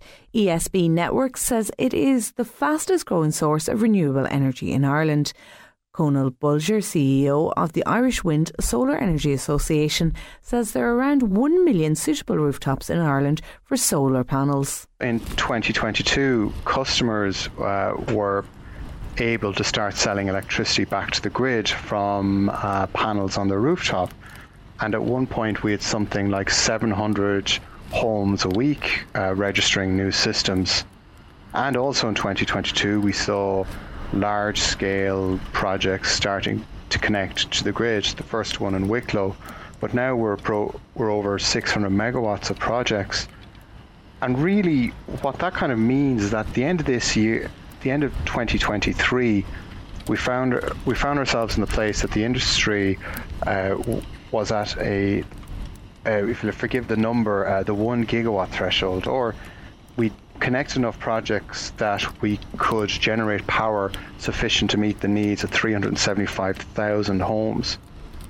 It's really unprecedented what's happening in solar in Ireland in terms of our energy industry. We've never really seen something like this. And it just kind of comes back to the basics that even in grey, rainy old Ireland, we've useful daylight falling on the fields and rooftops around the country from which we can make electricity. And we're kind of really taking that step forward towards a system where we're going to have a lot of our electricity generated from wind and solar. They work well together. It tends to be windy when it's not sunny. It tends to be sunny when it's not windy. And so if you layer them over each other, you start getting closer to that 100% renewable system, which is really the direction of travel for Ireland. Around 80,000 homes across the country are now using solar panels. What we've really seen is that people are responding to a set of incentives and changes that mean we've got something like 80,000 homes now connected with solar. You're talking basically the equivalent of a power station in terms of what they're capable of generating, and there's rarely been a better time for it. In just the last few years, we've seen the introduction of a grant. There's the bill savings, which are always there, from generating your own electricity, but now people can sell back what they don't need to the electricity. The planning restrictions were removed, and the supply and install of solar was rated 0 for VAT. So really, the economics were made a lot better. I think people's concern over climate change, the high energy prices experienced as a result of Ukraine, concerns about how secure our energy was arising from that situation, really meant that a lot of people took the plunge. And there's real potential out there. According to UCC, about 1 million homes in Ireland are suitable for hosting solar panels on their rooftop. And they actually went down to the county level. So your listeners may be interested to know that about 25% of the power in Westmeath could be met by rooftop solar, 33% in Offaly, and 35% in Laois. So it really can produce meaningful amounts of electricity and can actually impact on those dreaded energy bills. The reward at the individual level, and then there's probably the reward at the national level, really. So a kind of a straight point for all of us, when people are making their own electricity, they're saving money from not having to draw down power from the wider grid, and they can get paid for their excess. But if you go up another level, when you add that into the effect of the larger solar farms, what happens there is when the sun shines, they're actually helping to push down the overall cost of electricity, because essentially the fuel is free. Now, what's also happening in both cases, both with your rooftop solar and your larger scale solar farms, is you're helping decarbonize the electricity supply. Ultimately, the electricity that's being made is electricity that's not being made from burning dead dinosaurs in the power station. So you're helping in the battle against climate change. And at that kind of macro level, if we're meeting more of our demand ourselves from solar we're generating, whether it is on larger scale solar farms or in people's homes, you're increasing our level of energy independence. You're reducing the level of dependence on importing fossil fuels. It's called security supply in the industry jargon. But what that means has been really reinforced, I think, for all of us by what's happened with Ukraine. The realization that these energy chains that we thought were reliable are not so reliable. And it's incumbent on Ireland, Inc., to look at progressing this agenda as fast as possible, because it means ultimately that people will pay less for their electricity, the electricity they use will be cleaner, and their overall energy security will be better. Mr. Bulger says those in the farming sector could make an income from solar energy. So the interesting thing about the climate debate and agriculture has been quite how fractious it's gotten in the last few years. And farmers are often painted as villains in the climate discourse. And solar is really something that allows the bridging of the gap. There's kind of two broad models. Farmers can look at leasing land for solar panels, and they can also look at hosting panels on their farm buildings and their homes as well.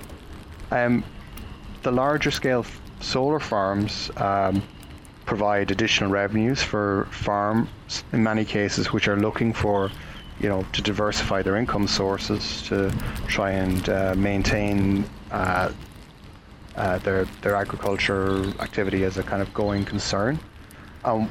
What's one of the nice benefits there is that really, in addition to offering those incomes, the land itself still remains suitable for grazing sheep and certain crops in amongst the panels.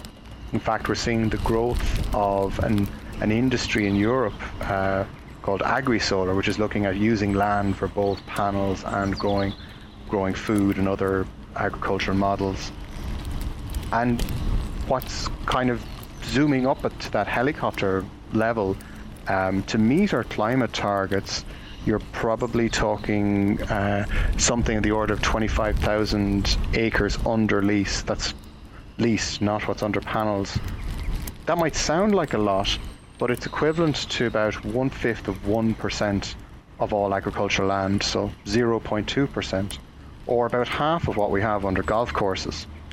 Now, if we zoom back down to the farm level, what's also an option for many farmers is looking at panels on their homes or on the farm buildings.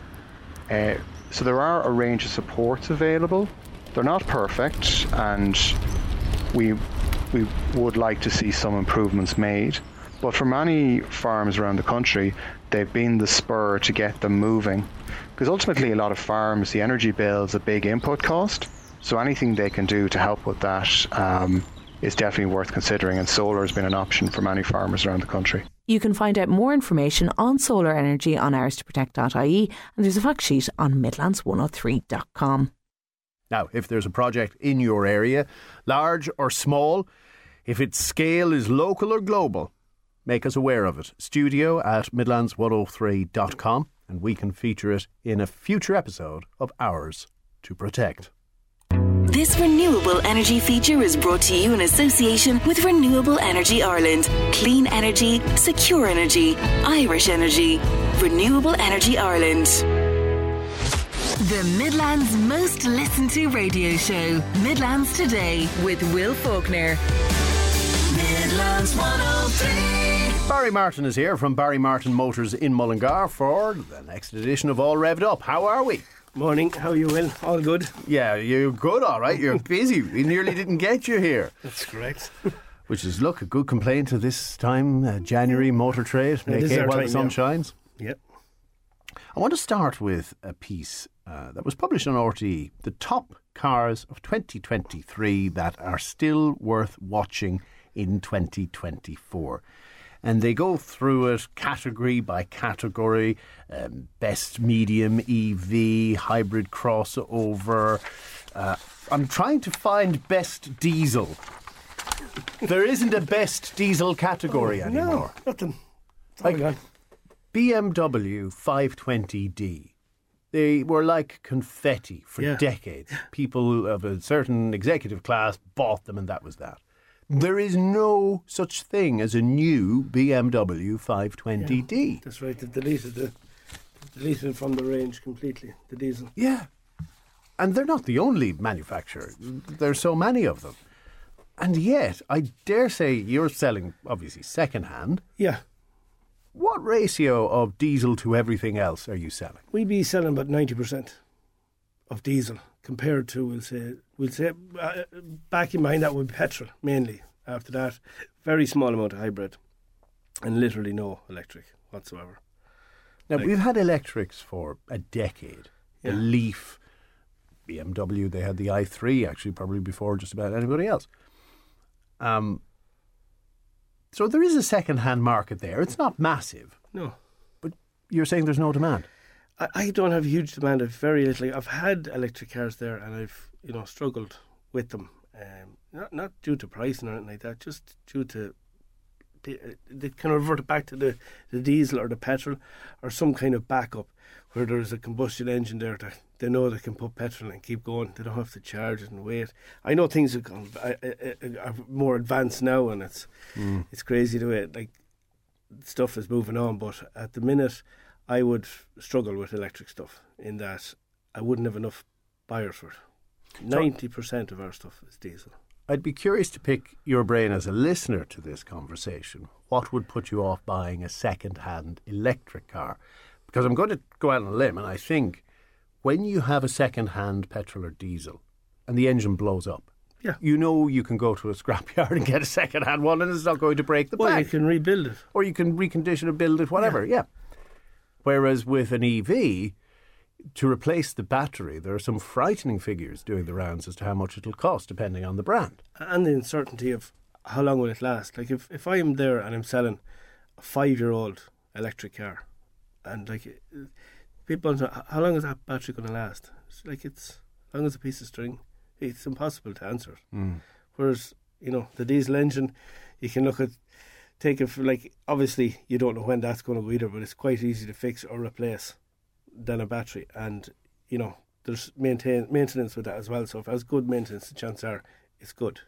So you would imagine, given all of that, that manufacturers will do everything in their power to protect existing EV owners, to try and hold those values. Correct, yeah. Make sure you can trade up your second-hand car at a decent price. Yeah. Low depreciation.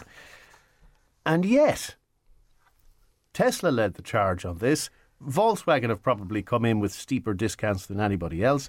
There are some brands in the Volkswagen range that have dropped by €12,000 new price. Yeah, it's crazy. So that compounds the natural depreciation on second-hand. As I glanced over it there earlier, the biggest issue I would have there is you know, people that have financed these vehicles and stuff like that. Like if you're talking about taking 12 grand off the retail price of a car, and someone bought one 12 months previously and financed it, we'll say on a 5-year HP lease, something like that, maybe they didn't qualify for a low interest rate, they took a standard rate, and the issue there is that the residual value of that vehicle, the chances are that they will owe more on the loan when they settle it than the vehicle is worth. And that's a huge effect. So that's not alone that the customer, to upgrade the car, will end up putting huge deposits towards their car. Now, it's not all the case. I know there are other manufacturers slowly taking the price down. You know, month on, month off, they're knocking 2 grand off it here and 2 grand. Working it slowly rather than just chopping off 10 grand just like that, you know.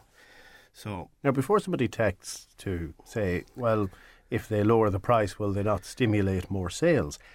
In the case of Volkswagen's ID4, it for a long time has been Ireland's best-selling new electric car.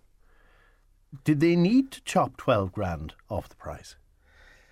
It's just been competitive. Like when the likes of Tesla come in and with very aggressive pricing like that, and stylish cars, they're good-looking cars too. That's kind of where it shakes up the market. And I suppose is it really Tesla, or is it? We've BYD coming in from China. We've MG, not like the MG you and I knew 20, 30 years ago. Have you actually seen the MG range? Yes. Fantastic. Like. And BYD as well. Like, these are all going to... They're going to give everyone in Europe a run for their money. They really are. Like, and they're good cars. The BYD is a bit bland and boring inside, but sure, time it'll come along, you know. But I suppose we still have a hang-up, so... We know German tried and tested engineering. Absolutely. Yeah. We know Japanese, Korean, they've been in the market a long time. Chinese build quality? Yet to be seen, I suppose, you know. But I mean, at the money they're coming in at, it seems, you know, it's a safe bet, I think, myself. Some of them are coming with I think it's the MG, has a 7-year warranty in it, which rivals the likes of Kia, which is Korean.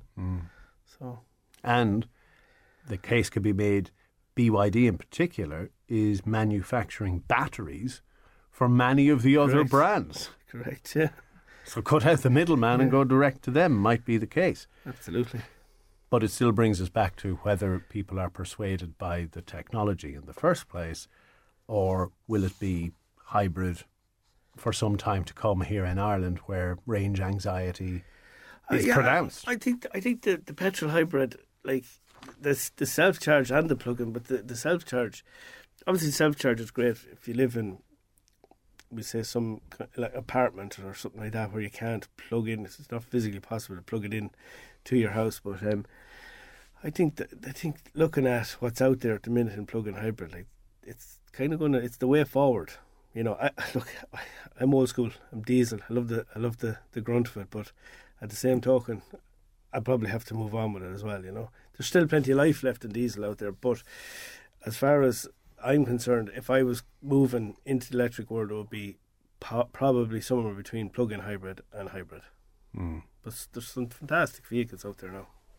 Bus Éireann seems to have learned a painful lesson in Athlone. That's right. Deputy Michael Fitzmaurice joined us on the programme earlier this week to tell us how, in the cold weather, many of the buses operating around the town had to pull up early. They couldn't continue the usual length of the shift.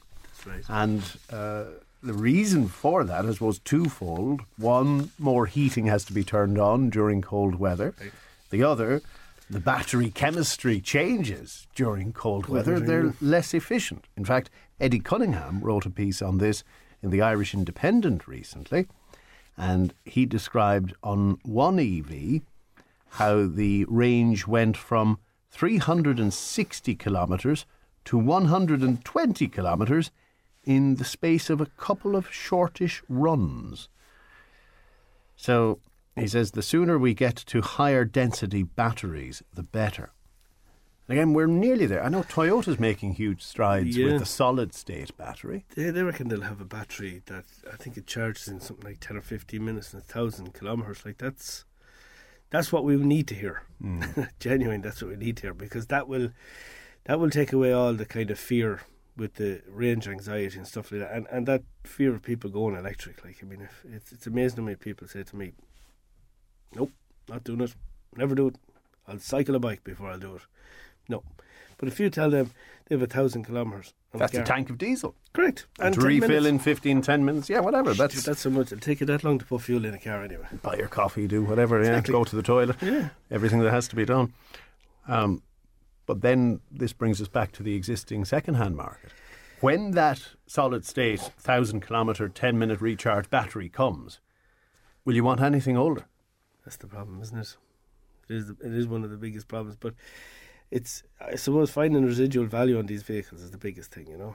That's where it stands. So I don't know. There's always going to be, like, even some of the older Leafs still sell, and they've very bad range on them. But if it suits you, if you're literally local and you're shopping church and that's it. Exactly. If you're just driving around Mullingar, correct, grand. It's perfect. If you to take an occasional trip to Dublin, however, it's an issue. It is. Yeah.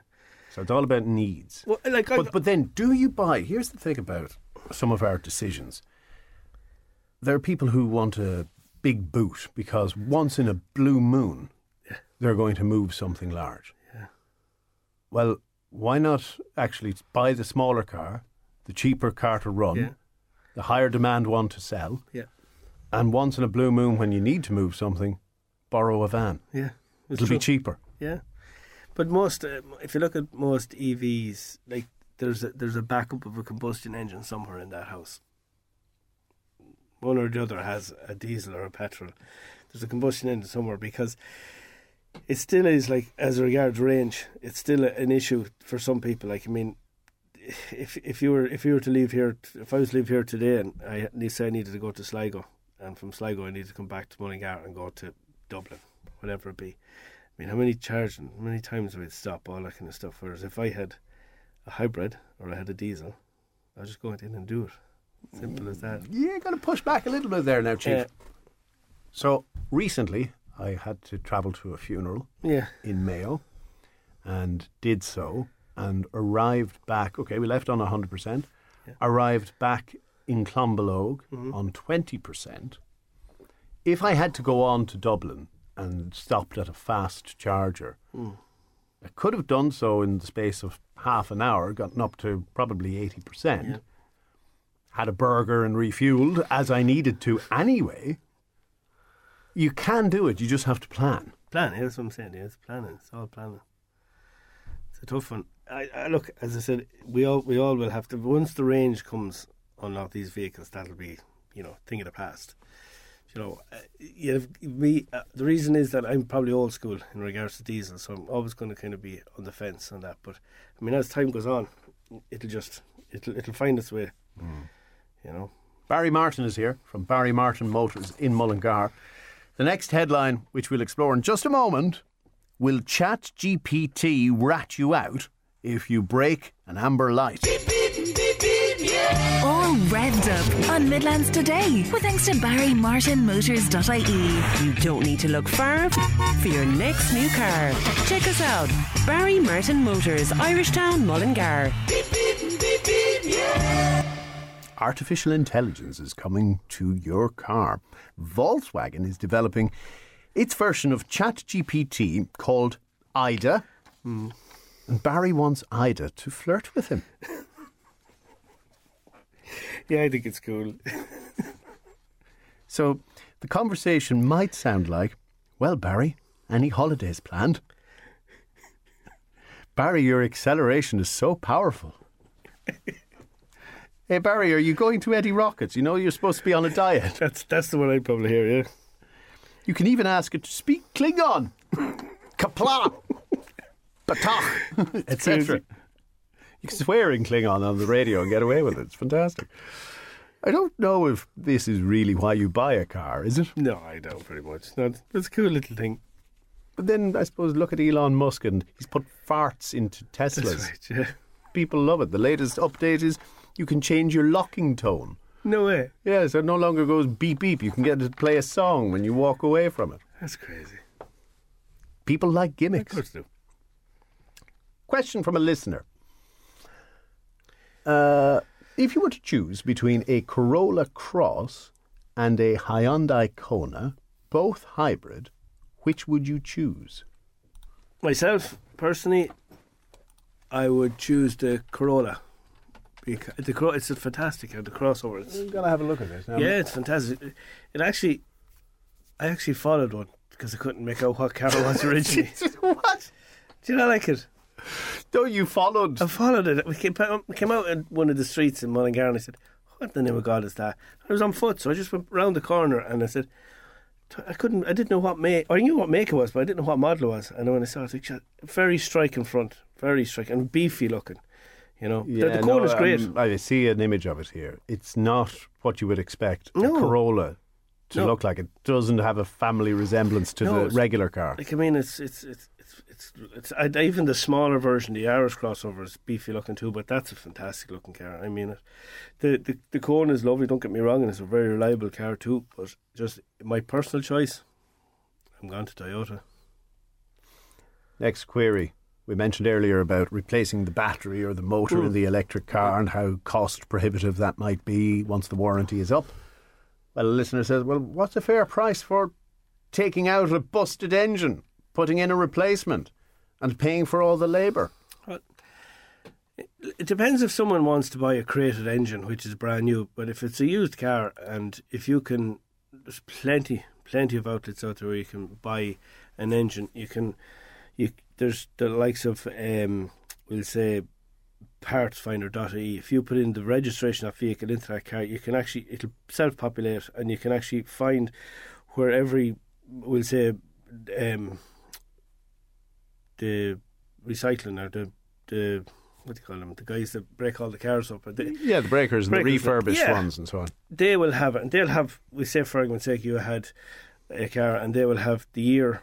If they have the same year, it'll come up, and you'll be able to see the mileage, everything, the whole lot, and the vehicle. And they'll have reconditioned. You can buy reconditioned engines as well for around, I think, we've done it before. About €3,000 will get you a proper, not like a proper engine to come out of, something that had sensible mileage or that. You're looking at about €1,000 to fit it between that. So like under $5,000, you'll do it. You will not replace a battery for under $5,000. No. The other side of this, for balance, you will have to service that petrol or diesel engine after every 15,000 kilometres? Yeah. You'll have to replace the brakes. Yeah. You'll have to do all the usual bits and pieces. Yeah. Whereas on an electric vehicle, you don't have the same service intervals. Many of them don't even really wear the brakes. They use the regeneration force instead. That's correct.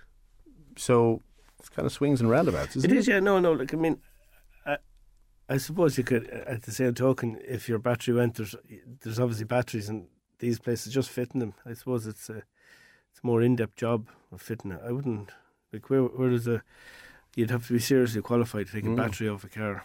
And maybe that's part of the problem now. Yeah. The few people who can do it are charging a premium because their services are in such demand. Yeah. But over time, when people upskill, the labour mightn't cost as much. I know they're trying to develop a centre of excellence for EVs again in Mullingar. Yeah, that's right. Yeah. Get with the programme, Barry. Yeah, no, I saw it. I was reading it. I said it was in one of the SMI magazines recently. I saw that. All right, but it'd be great. Like, I mean, and by the way, before the people of Castle Pollard text, I know there's a campaign to get it located to Castle Pollard as well. Really? Yep. Well, I think educating is the biggest thing. Like, I mean, you're not dealing with something like it could literally kill you if you didn't know what you were doing. So to educate them is brilliant, And to be honest with you, if the market slides that way, your mechanic today will have to be like a lot of mechanics nowadays are literally their work is on computers because the car basically is driven by these computers. The engine is there or the hybrid or it's the other, but it's driven by a computer. Yeah. So fix it. Yeah. Connect your laptop. Yeah, but most like the mechanic as we knew it is not the mechanic. You know, it's very in depth now. You know. Final word goes to John, who is not convinced by EVs and believes hydrogen will be the next fuel. I can't tell you you're wrong, but hydrogen 20 years ago, Honda actually released the Clarity. And really, the tech hasn't moved a huge amount in 20 years. One of the problems is distributing hydrogen. Yeah. It's quite costly as well. It seems to work best for larger vehicles, hydrogen trucks, hydrogen buses. Yeah. Now, it could still happen. I don't have a crystal ball, John. I just wouldn't bet on it. I think it'll be left behind if the solid state battery comes along at 1,000 kilometres. Like, what more do you need? Like, you know, in most countries, like, what more do you need? I think in 10 minutes. So if you can charge for 1,000 kilometres in 10 minutes, and you get down to 500, and you have another, you can plug it back in again for 10 minutes and back up to it. You know, I don't think it's going to happen. And I think a lot of the hydrogen is the storage of it too. You can't store it in a car; it's dangerous. Like, but you can't make enough in demand to drive it. So I think it's a good bit off. And as you said, it's not yesterday the start at this, it's years ago, and it's still at the same kind of pace. Then again, it took more than 100 years to perfect the electric car, and I use perfect in a very subjective sense. Barry, that's all the time we have. That's brilliant. He used to go back selling cars. You'll find him at Barry Marin Motors in Mullingar. Sinead Hubble put the programme together. And we'll chat tomorrow morning from 9. Bye-bye. Midlands Today with Bus Éireann. Use your TFI Young Adult or Student Leap Card on board Bus Éireann services as part of the Transport for Ireland's network. Visit buséireann.ie today.